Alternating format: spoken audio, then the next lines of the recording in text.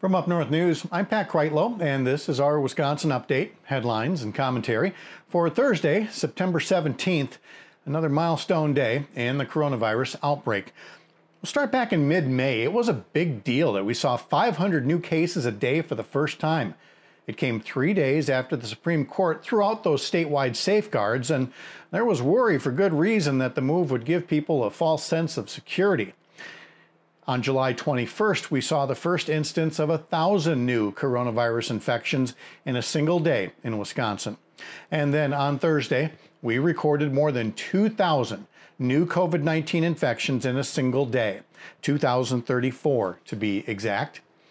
How far we have come, and not in a good way, especially when you consider that this coming weekend marks 6 months since the first death in Wisconsin from this outbreak, and now we've seen 1,231 lives cut short in this global pandemic, part of a national death toll that will hit 200,000 as the weekend gets started. So how is President Trump taking all of this? Well, he's flying to an airport rally in Mosinee, just south of Wausau. Or you can bet the guy who on Wednesday said the director of the CDC was wrong about the effectiveness of masks is going to be greeted by a crowd mostly not wearing masks, a crowd that will then infiltrate communities throughout the area. Marathon County has already seen 14 deaths in the coronavirus outbreak.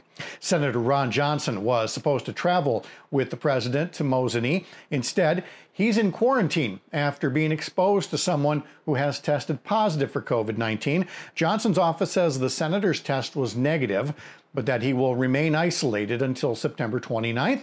Perhaps he'll use the time to read some more material about Ukraine, perhaps from the nonfiction section this time.